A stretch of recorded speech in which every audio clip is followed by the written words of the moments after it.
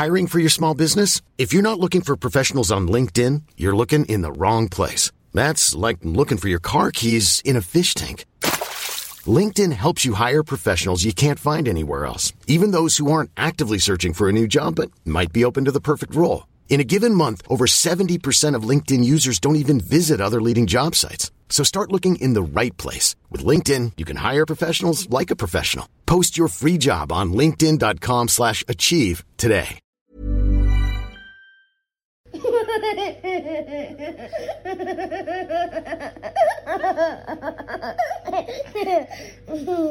Kia ora, welcome to the Kiwi Birth Tales podcast and thanks for tuning in this week. I'm your host Jordan. I'm a mum of one, soon to be two boys, and a lover of all things birth and a very passionate storyteller. The goal of Kiwi Birth Tales is to empower, inform, educate and connect families from New Zealand and all over the world, talking about the things that are so often kept to ourselves or shared with only our nearest and dearest because of this taboo that seems to surround sharing stories about birth. All stories deserve to be heard, no story more important than the other, and with this podcast you'll get a variety without bias. The podcast is not intended for medical advice. I'm not an advocate for any particular mode of birth or birth care, and this platform is simply here to share these beautiful, empowering Kiwi birth tales with you all. So I hope you enjoy. In this bonus episode of Kiwi Birth Tales, I speak with Morgan Penn, and Morgan is a somatic sexologist, and you're about to find out exactly what that means in this episode, but we discuss all things postpartum intimacy. We talk about what postpartum intimacy even means and how we maybe need to reframe what sex is after having children, and that things are different over different periods of time. Morgan has some really awesome tips, and we answer some questions that came through on the Kiwi Birth Tales Instagram when I asked you for some questions or suggestions on topics to talk about. So I just think that this is a super important episode, and I look forward to bringing you these professional episodes as much as possible because I just think there's so much value to gain in what Morgan has to share with us. So let's jump into the episode. I hope you enjoy it, and I'd love to hear your feedback. If you want to send me an email, kiwibirthtales@gmail.com, or a message on Instagram at kiwibirthtales. Enjoy. Hi Morgan, thanks so much for joining me on the podcast today. Oh, well, thank you for having me. It's a real pleasure to be here. No problem. Would you like to tell the listeners a little bit about you and what it is that you do, and maybe a little bit about what we'll be chatting about today? Yeah, sure. So I'm Morgan Penn, and I'm a somatic sexologist, which means I help people have better sex, really, whether that's with themselves or with other people. And the somatic side of it is working with the body. Yeah. And this is really important to me because, sex is something that happens in the mind and in the body. And so we have to really integrate it to be having good sex. And I'm just really passionate about supporting women's bodies, especially because we've because of the way that the society is structured, pleasure has always been focused around men's pleasure, and a lot of our sex education falls into fear around pregnancy and STIs instead of pleasure. And then I think it's a taboo subject, right? Just sex as a whole, but almost even more so when it comes to like pregnancy or postpartum. It's like there's this secret club, that people have got lots of shame around. And I'm so passionate about breaking those taboos, normalizing these conversations, and helping people connect to their bodies. Yeah. Yeah, amazing. No, I am 100% on board with that, so I can't wait to jump into it. Do you sort of want to give us a bit of an idea, I guess, I've got a list of questions that listeners submitted on the Kiwi Birth Tales Instagram. So before we jump into those, I thought maybe we could just chat about whether or not it's actually normal for your sex drive or libido to sort of change throughout pregnancy and postpartum, or just throughout our lives in general. Is that something that's pretty normal? And what happens there?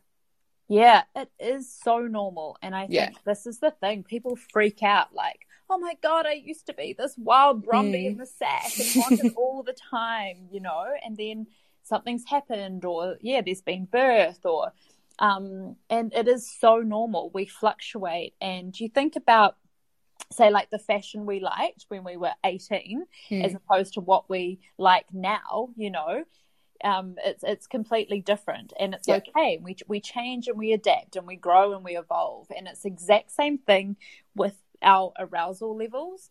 And I mean, so many things affect what happens in terms of arousal and libido in the body, whether that's hormones. The biggest thing that I see that will probably affect it is cortisol, is the stress hormone sitting in the body. And I think what we don't get taught, because of things like Instagram showing us like these sexy mamas that are straight back in with these flat tummies and smooching up their partners, is that we need to really connect into our truth of what our body needs and wants. And we are like really primal beings. And the thing is, like, really those primal urges for having sex is to procreate and have the baby or a baby. And so really, if we've just done that, the body's like, good, I can relax and chill for a bit here. So actually the arousal in the body just most of the time will not be there. And I think the big key piece here of work for everybody, every human, but especially mothers, is that our body is going to change, and we need to just accept it for what it's going through at different times. And the more we can sit in that space of acceptance, the more we get comfortable with it, the more we're not forcing or fighting or judging what's happening, the more space we're giving it to really feel, and then it can shift. But if we force and sit like, I can't believe I'm not horny anymore, or what's wrong with me, it just like keeps us in this loop, and we stay there for a lot longer than what we need to, instead of going, okay, so this is what my body's experiencing at the moment. What are my body needs? Where can I tend to myself and give myself more love and more acceptance and more space, and then things will shift and change. Yeah, that's so interesting. And I think like the sort of part that you said about being a mother and having a baby being the the sort of primal urge to procreate, I can imagine it's really different as well for males and females, because we've procreated, been pregnant, made a baby, given birth, and have all these hormonal shifts throughout that time, and maybe slightly different for men because they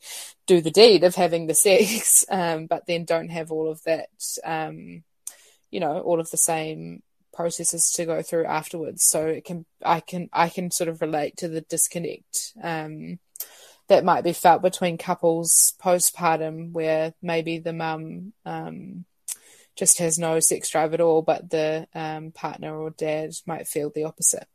Absolutely. And because we are here talking about this primal, like old school kind of stuff, is like, he's sown his seed, right? And he's seen like, yes, I can do this. And then that primal brain is like, oh, I want to go and do it again and again, and like spread that wild seed. And so this is where like communication needs to come in. This is where understanding, this is where personal responsibility for our own pleasure needs to really come in as well.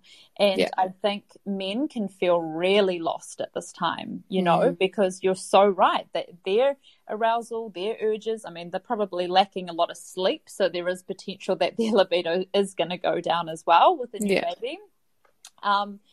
But it is about like, just because one partner is going through something does not mean the other partner has to, pump the brakes on their own pleasure or arousal, Yeah. And I think that's a really good point. It's so interesting that you say that, because I think like accepting that our partners can have pleasure without us is a really important just process, I guess, to go through. As in, I remember, just to give a personal example, I remember postpartum with my first son, I almost felt like oh, I'm not doing like my job as a partner if my partner needs to masturbate, when I've sort of come completely full circle with that, and I'm like, if he wants to masturbate, then that's totally up to him.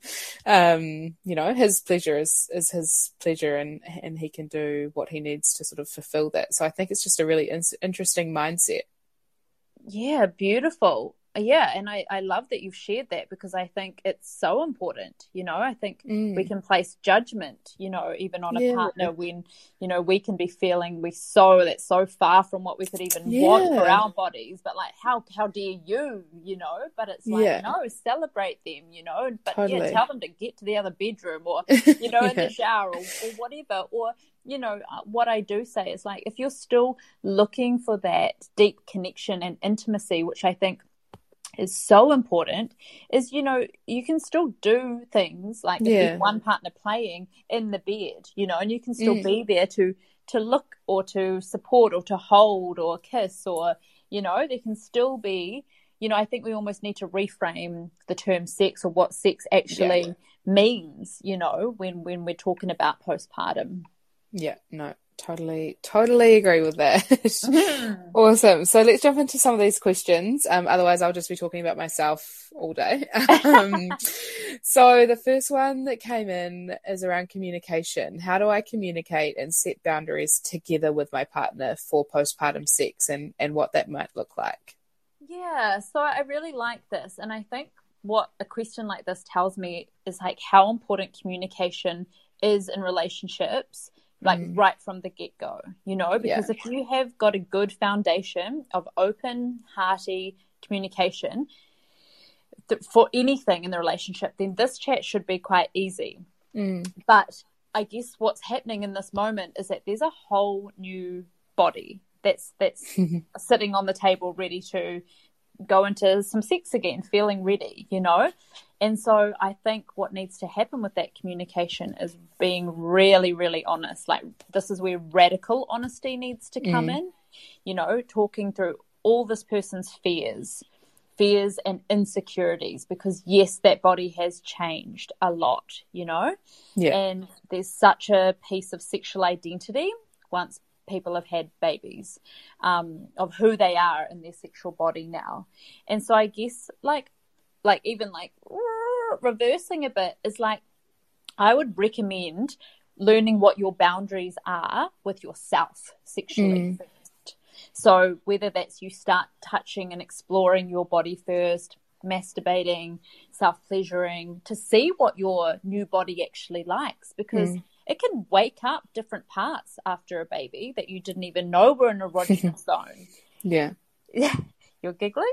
Can you relate? Oh, I just remember feeling like I didn't even give birth vaginally with Jai the first time. I had a C-section, but I remember feeling like just so different, like different things turned me on and different things felt good. And I just think I can just really relate with what you're saying. Yeah, so it is about this, like, it's quite a beautiful thing, because you get to almost start fresh. You can bring in this curiosity, and what I would say is just go so slow, So really, this communication around boundaries and stuff is just to have that honest chat, share the fears, insecurities, share your needs and desires if you've actually gotten to that point, because that's really key. And I think if you can both just explore, be curious, and go really slow, and know that once you start, you don't have to keep going. You can stop. You can change tact if it doesn't feel right. It's really about honoring the body the most, and tapping into the body wisdom at this point. And if you've got a safe partner, a partner that you feel really safe and open with, like, they will be on that journey with you, I'm sure. Yeah. And I guess, like, in terms of when you're having that conversation, it's probably really a great idea to start that in pregnancy, right? Like, even our arousal and body feels different during pregnancy too. So I'd imagine that would be a really great time to start.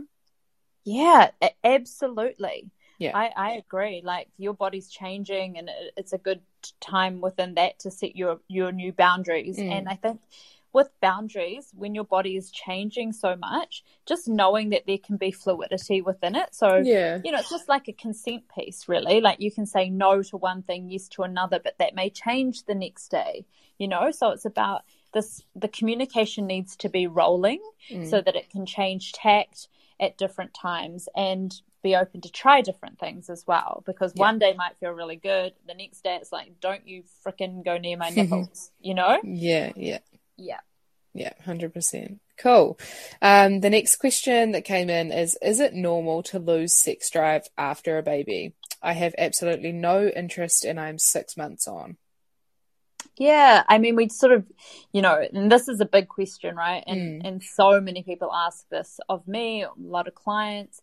And yes, it is. And I'd be curious to know if this person was still breastfeeding, because quite often when we're breastfeeding, then the body knows that the baby is still being tended to. So it goes back to that conversation about sort of those primal urges.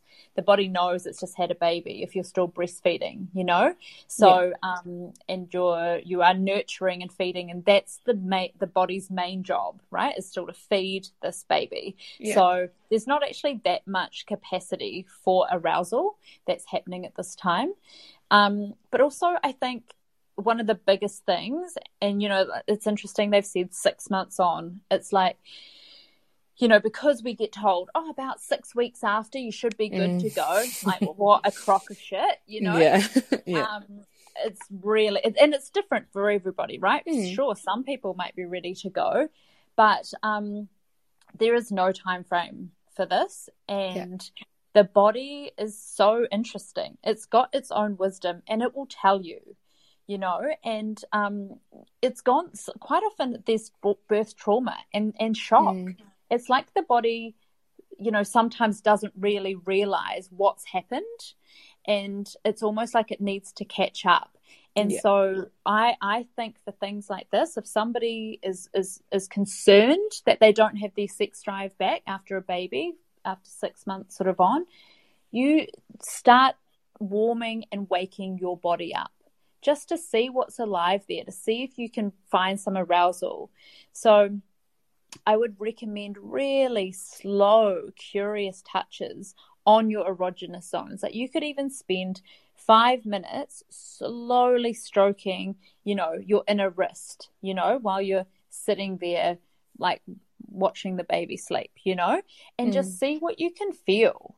Can you bring your nails in and scratch a little bit and see if that feels more tantalizing, or, can you feel something peak in your body that feels like pleasure?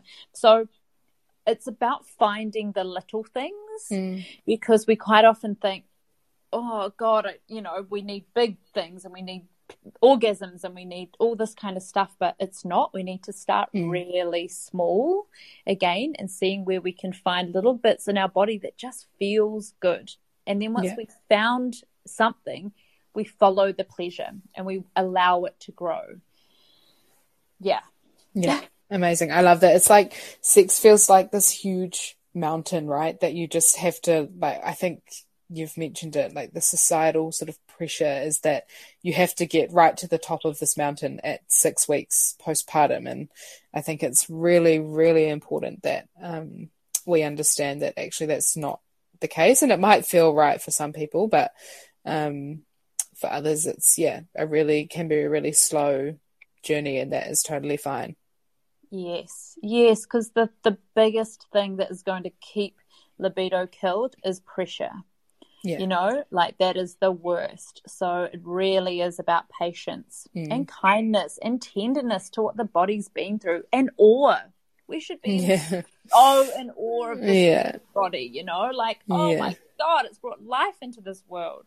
No, 100%. Awesome. So I think you've probably answered the next question, but what about any tips that you have? So if you feel ready to sort of get back into being intimate with your partner, do you have any tips on where to start? And if somebody's really nervous, what advice would you give them?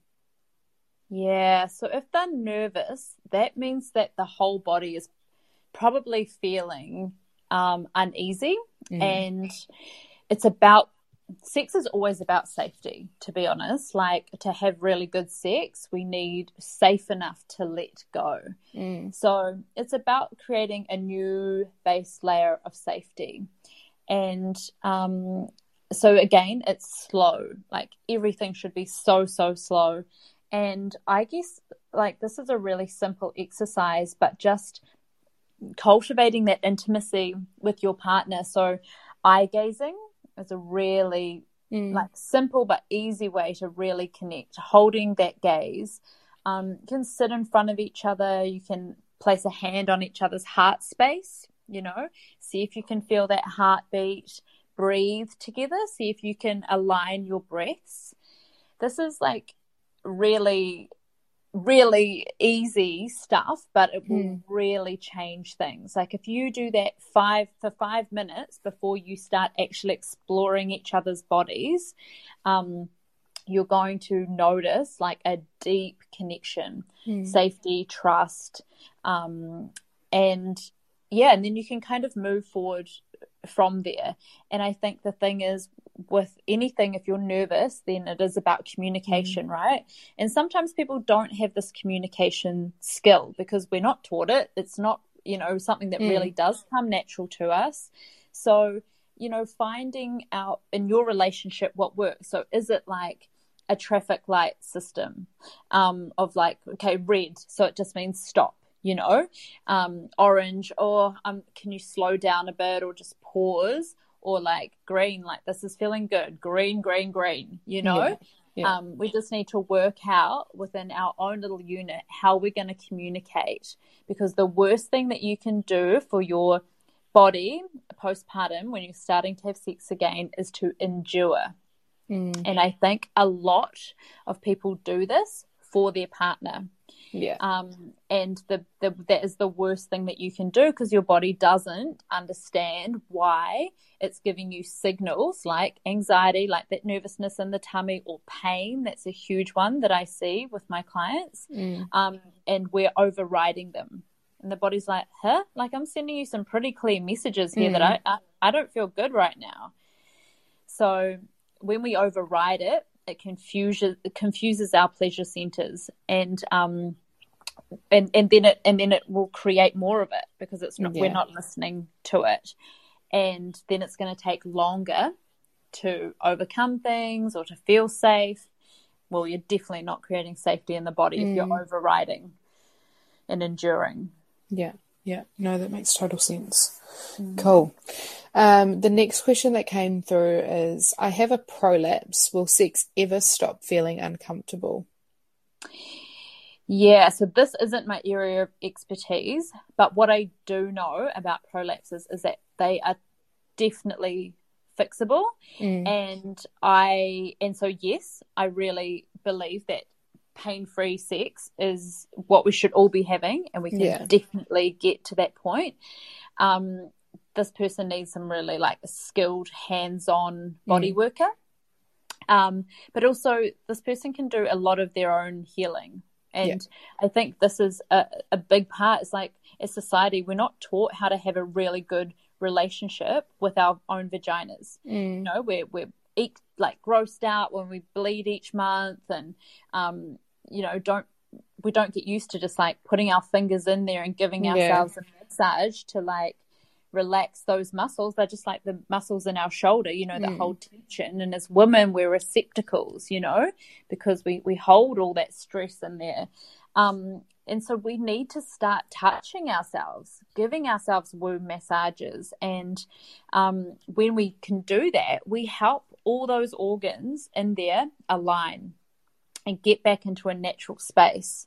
So yes, I absolutely do believe that if with the right help and with your own body connection, you can definitely get to a place where sex will be great and not uncomfortable. Awesome. Cool. This person has asked, are there best positions for less painful sex after a baby?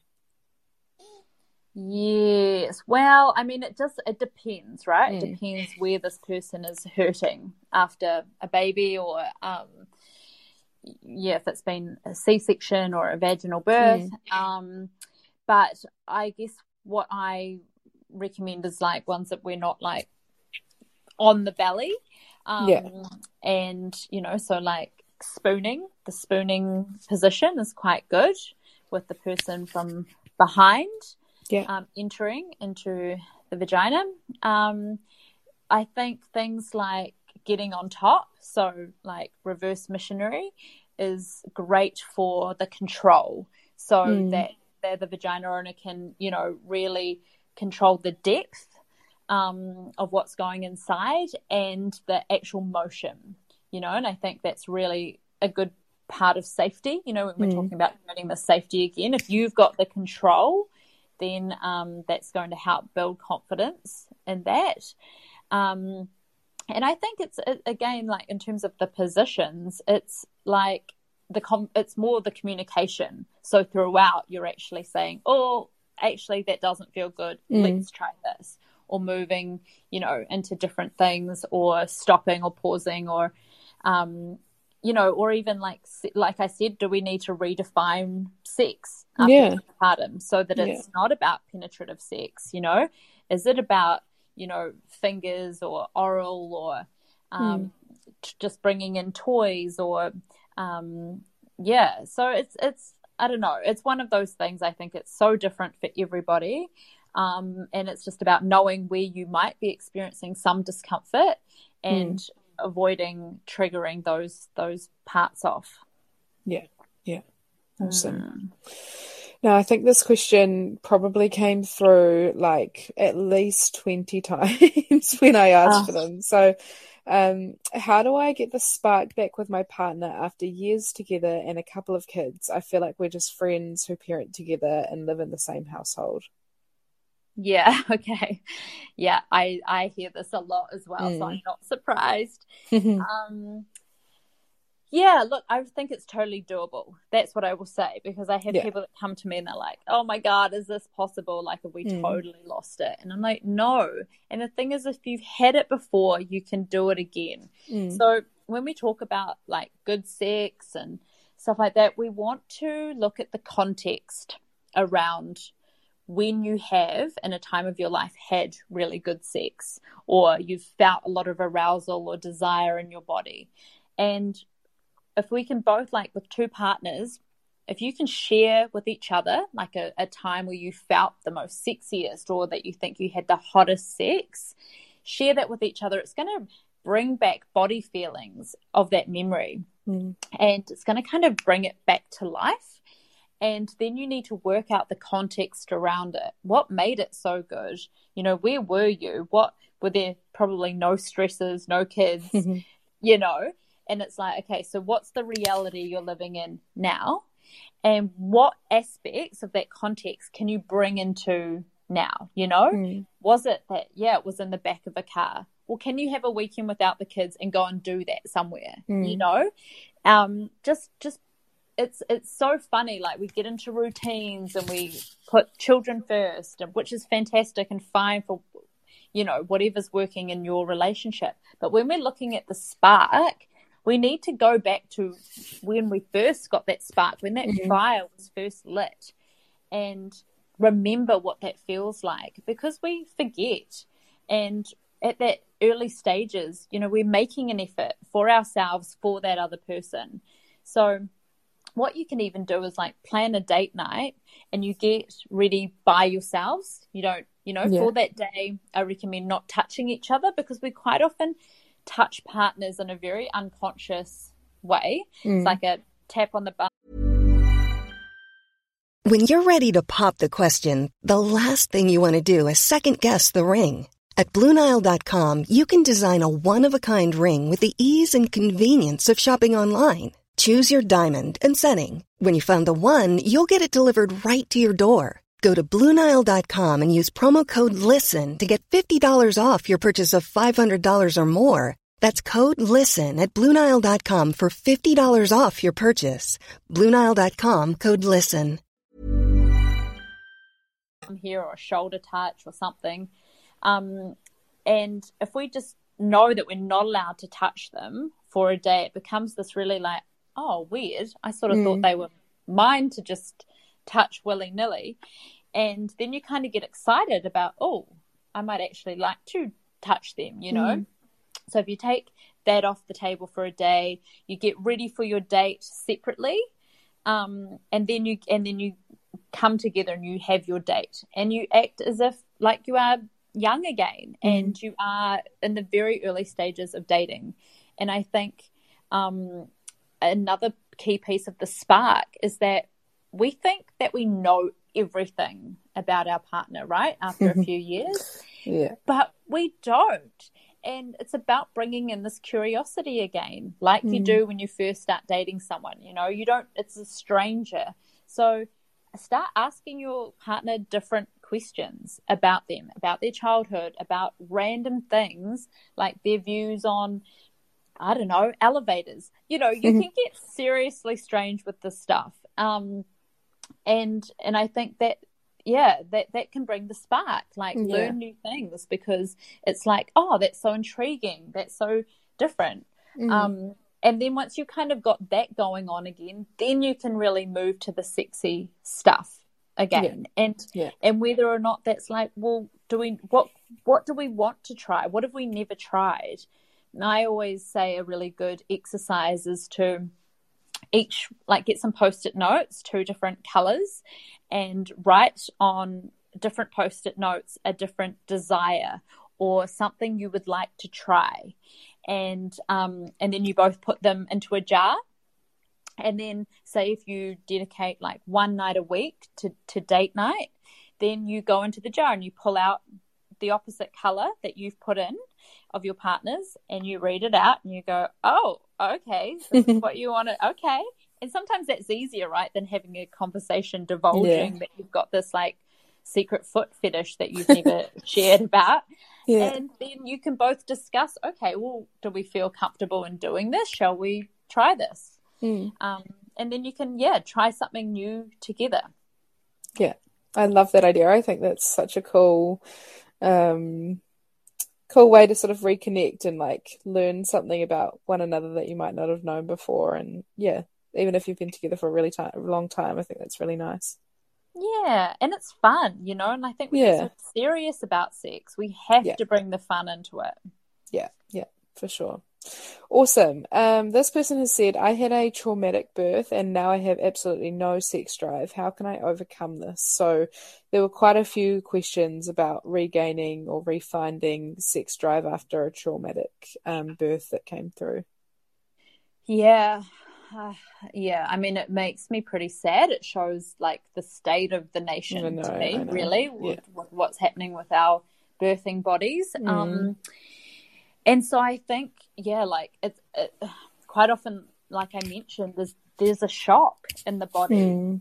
It's a bit like doesn't know how to. It needs safety again. It comes back to the safety, and so real gentle touch with yourself again.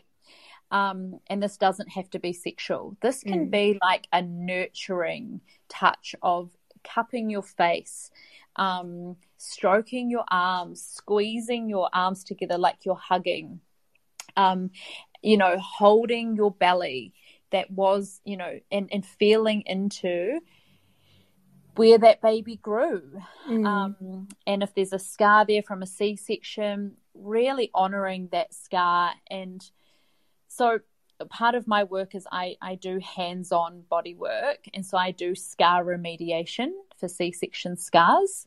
And what I do find is that if a C-section has happened, quite often there's a real disconnect with the body around knowing that it's actually had a baby, because it's like it knows, it's got its innate wisdom that babies should, and I hate to use that kind of should, but come through the cervix, out the birth canal, and then it's out that way. It can't really comprehend why it's now got this painful scar on its belly. And so cognitively we know that, but it's about the body catching up. So if there's a C-section, it needs to have this full, deep presence and reverence for the body. And so spending time with that scar, seeing if there's emotion sitting there, and really allowing whatever trauma is to come out of there. And it is easier sometimes if you have someone to facilitate that, you know, which is why I offer those kind of services, because sometimes we just need someone to hold that space, you know, safety, touch. And then say if it's traumatic from a vaginal birth, that needs to be really, really checked in on and honoured, and to see if there's pain, because I work with a lot of clients who have secondary vaginismus because of traumatic birth or just birth in general. And I think that society doesn't really encourage us to seek help for traumatic birth. It's just like, oh God, I've got a traumatic birth story, and then blah, blah, blah, blah. You know, it's like, this is a fucking huge thing for the body to go through. And if we do not really honour and look at and acknowledge the bigness that the body's been through, we get stuck in a cycle. And when we look at vaginismus, that's a 90% psychological, they call it a disorder. I would never call it that, you know, thing that's happening to the body, because the body's talking to us. Like, the vagina is closed for business because it doesn't want anything in there anymore because it's had a fright. That's when your vagina is like super tight, right? Is that right? Yeah. So vaginismus is when the pelvic floor muscles pretty much like tense up, and they just go so tight that the body and the mind have got no control over them. So it means that there can be excruciating pain on trying to like put anything inside, and it can feel like hitting a wall. But for example, I've got a vaginismus client who had a C-section, but they dilated her, and she thought she was going to have a vaginal birth, but they didn't. But she acquired like a micro tear in her vagina a few months later, out of nowhere. And the medical professionals have not been able to make sense of it. They're like, well, this is weird. Okay, off you go. And she finally found me, and I was like, okay, let's have a look what's going on here. And I was like, your body has not been able to make sense of what's happened.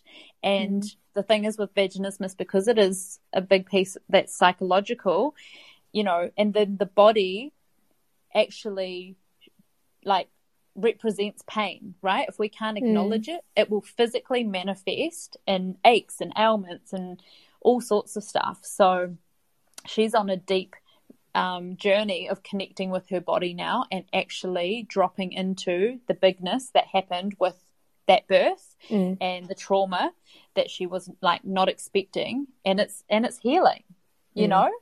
It's just like, we just need to be with the body. We need to stay with it. We need to connect, and we need to acknowledge the bigness of what happens during birth. Totally. Yeah. Okay, cool. And this question is around a partner not being ready. So I'm ready for sex, but my hubby isn't. I'm 9 months postpartum. How can I get him in the mood? Oh, yeah, this is so interesting.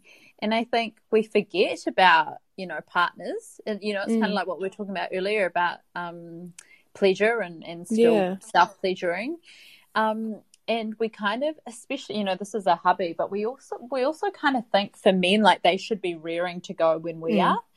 But that's just not true either. And men's emotions are really tied to arousal and erections.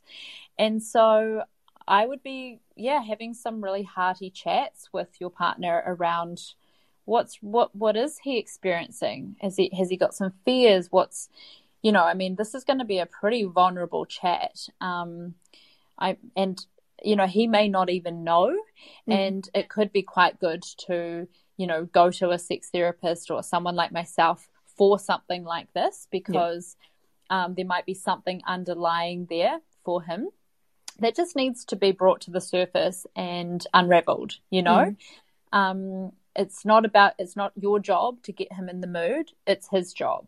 But in a relationship, if you are incapable of having those chats, or you've had chats and you're still stuck, or you're at a crossroads, like, do not hesitate to get help. You know, a third party can literally zoom out, Google Maps, have a really good look, the lay of the land, and then pinpoint, where you can start moving forward.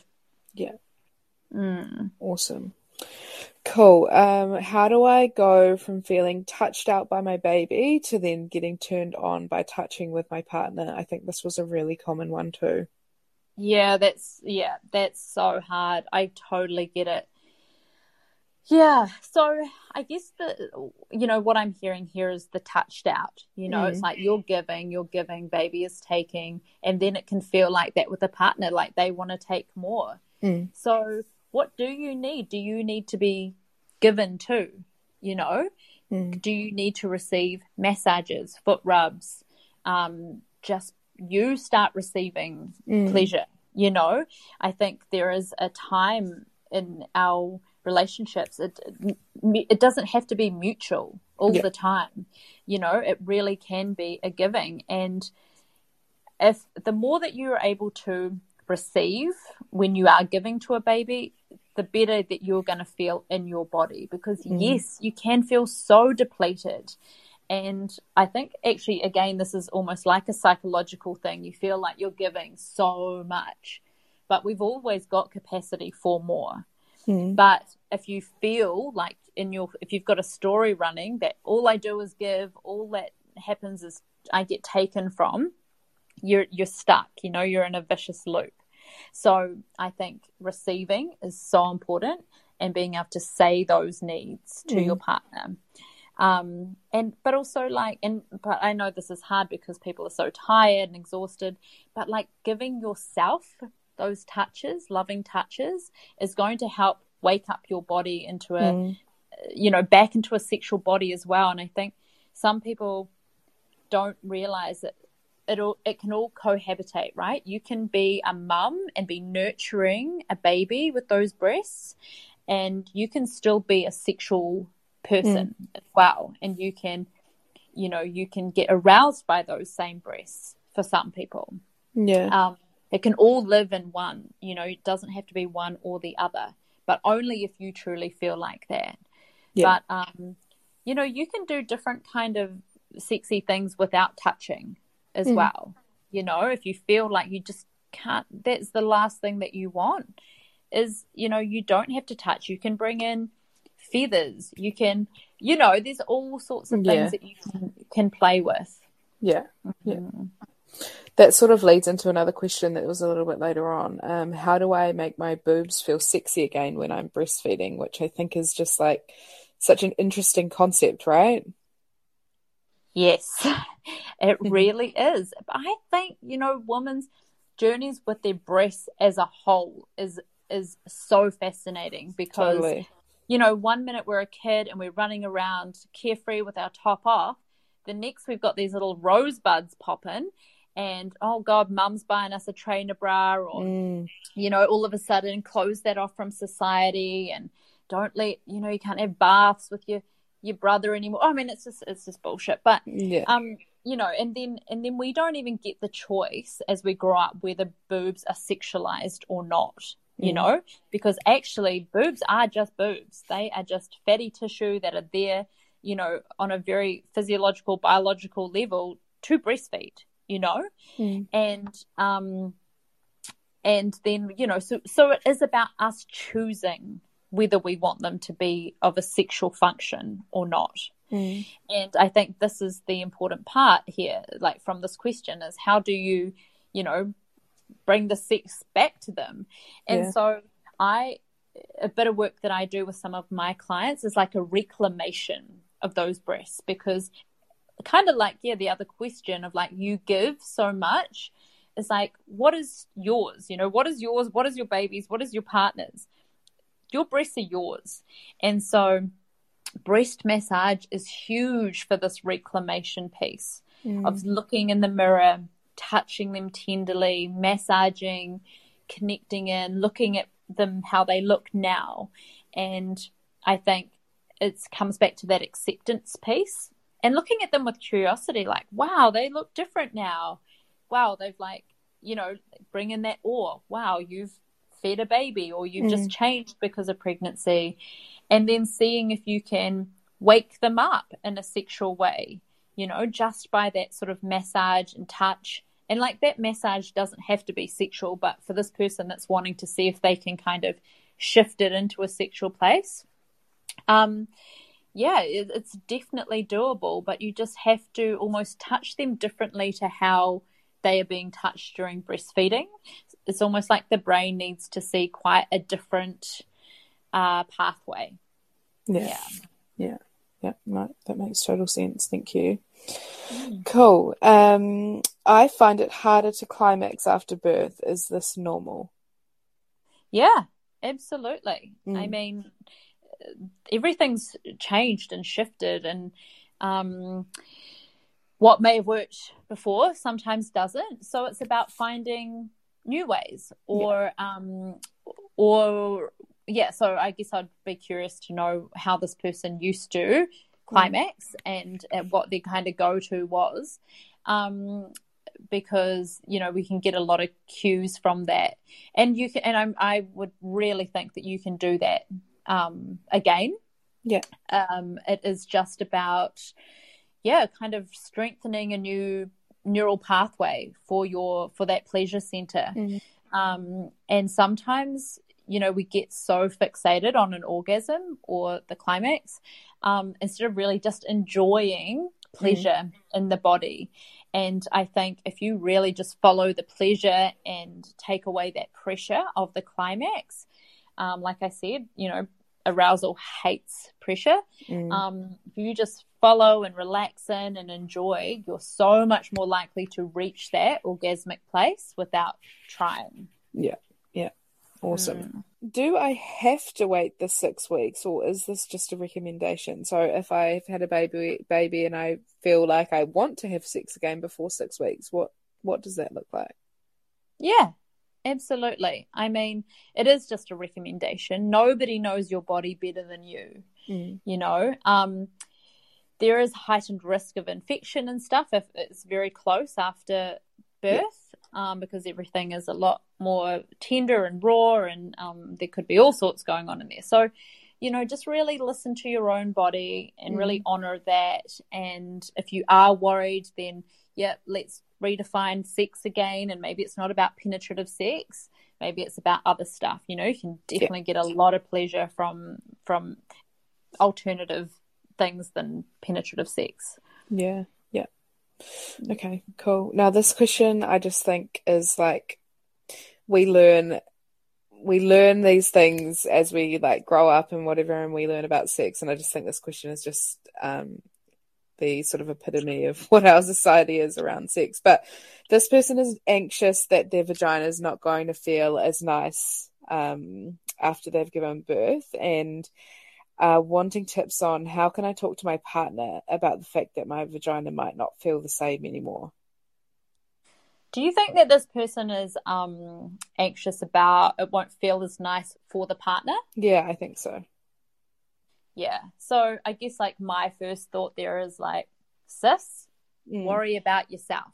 You should be, if you're feeling anxious, you should be feeling that for yourself. Like you deserve to be having really good sex, and it should be feeling good for you. But I do want to say that this feeling and this anxiety around it is totally valid, because we do get kind of told by society that we won't be as, have a tight pussy anymore, and it won't feel as good, and the old husband stitch joke that's there, which is absolutely disgusting, by the way. Is like it's not true. Like vaginas are so malleable and strong, and they're muscles, and you can do Kegels, but I say that with a clause because people need to learn how to do Kegels properly. But you can, yes, it might feel different, and so it's one of those communication pieces where you need to just be so vulnerable with your partner and share that fear. And I bet you 9 times out of 10 your partner is gonna hold you and say it's okay, like I'm sure it's going to be amazing.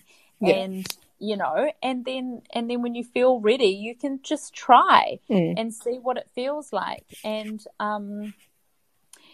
yeah, I mean, it will feel good. Let me just tell you. Sorry, I just had a phone call come in. I don't know if That's okay. stopped. Okay. Yeah, it takes time for the vagina to come back to a sort of stronger, more controlled version of itself. It may not ever be the same again, and that's okay. You know, it changes, it evolves, but you can do things to help support it. Yeah. Awesome. Cool. Now I've got 2 questions left. The first one is, when is it no longer normal to not want sex? It's been 3 years since my birth. So I think I know we covered this a little bit earlier with the 6 months, but what about people who are sort of, you know, a good couple of years down the track and still feeling that same way? Yeah, I mean, it's such a hard one. I never like to use that word normal at all. So it's just about what's right for you. I mean, if somebody's writing in questions like this, it feels like they must be concerned about it, you know, or they want to be having sex again. So, you know, some people go for years and years without doing it or wanting it, and like they feel fine with that. But if they do want to change it, there are definitely ways to do that. And I think getting some outside help and some support is definitely the way to go with this, because, you know, we shouldn't have to do this alone. It's a big topic. And the longer we leave it, the harder it is to get back into it. It's almost like it feels like a foreign country, and it is about coming back into connecting with the body. I would say this person's probably quite dissociated from their body, and it's about the small steps of becoming more embodied so that they've got space to feel again, really. Yeah. Awesome.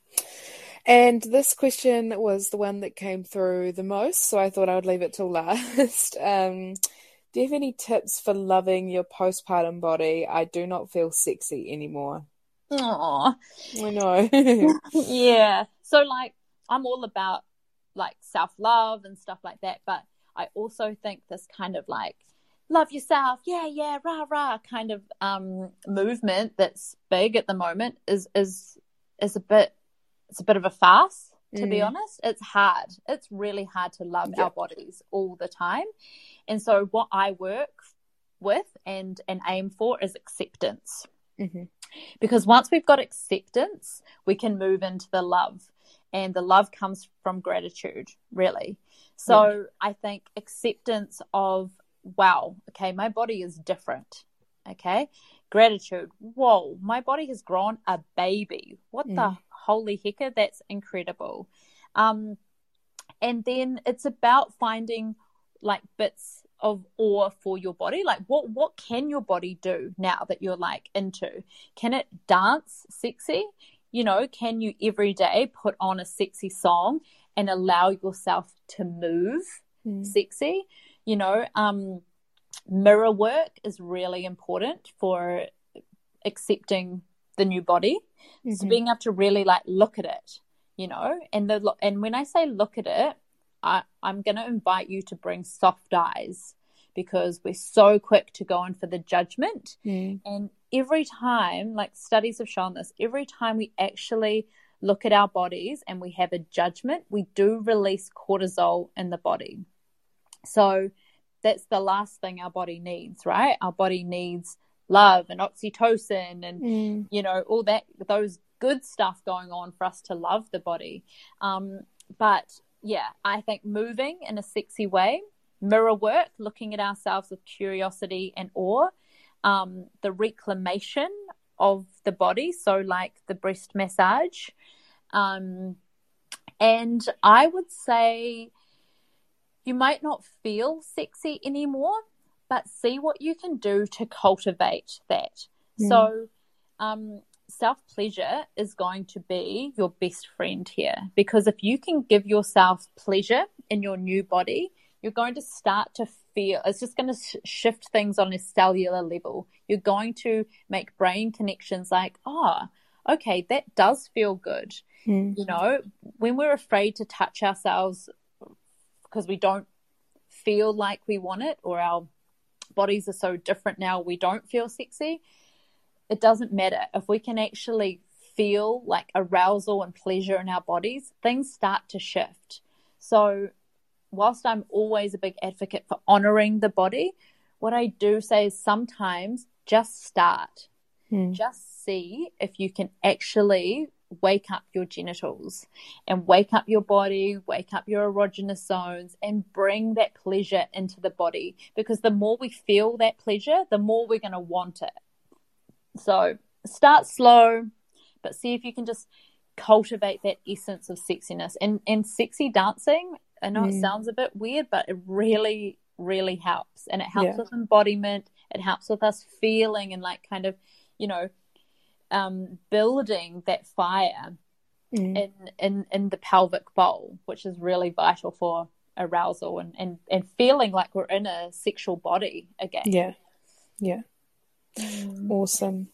Well, thank you so much, Morgan, for sharing your knowledge and wisdom with us today. I just think like we don't have these conversations enough because, I don't know, it's taboo, or it has been taboo in the past, and it makes you feel like you're just so on your own and nobody else is going through the same thing, and everyone else has these wonderful sex lives where they're having heaps of sex and it feels amazing all the time, and why isn't that me? So I'm super grateful that you've been able to share some of your wisdom with us today, because I just think it's so important. Oh, well, thank you for having me, because I totally agree. And I think this is the thing. And I love that with those questions you've said, we've had a whole heap of the same thing. And you're right, because it is, people feel really alone on this journey, but it's not. We're all in the same boat. Bodies are like, they're so complex, but they're so simple, you know, and just dropping in and acknowledging and breaking through these taboos makes such big changes. So thank you for the work you're doing. Thank you. And if somebody wanted to work with you, how would they go about getting in touch?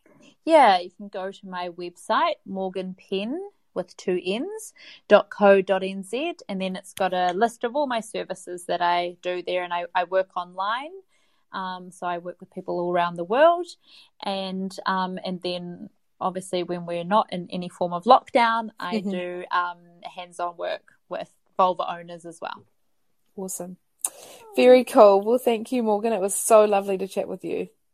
See you. Thanks so much for tuning into this bonus episode of Kiwi Birth Tales with Morgan Penn. I hope you have got something useful out of that episode. And like we said at the start, I hope it makes you feel a little less alone, and just like what you might be going through, other people are going through too. So yeah, super grateful to Morgan that she was willing to share her knowledge with us on the podcast. I hope you enjoyed it, and I look forward to bringing you more of these professional episodes. Planning for your next trip? Elevate your travel style with Quince. Quince has all the jet-setting essentials you'll want for your next getaway, like European linen, premium luggage options, buttery soft Italian leather bags, and so much more. And is all priced at 50 to 80% less than similar brands. Plus, Quince only works with factories that use safe and ethical manufacturing practices. Pack your bags with high-quality essentials you'll be wearing for vacations to come with Quince. Go to quince.com/pack for free shipping and 365-day returns.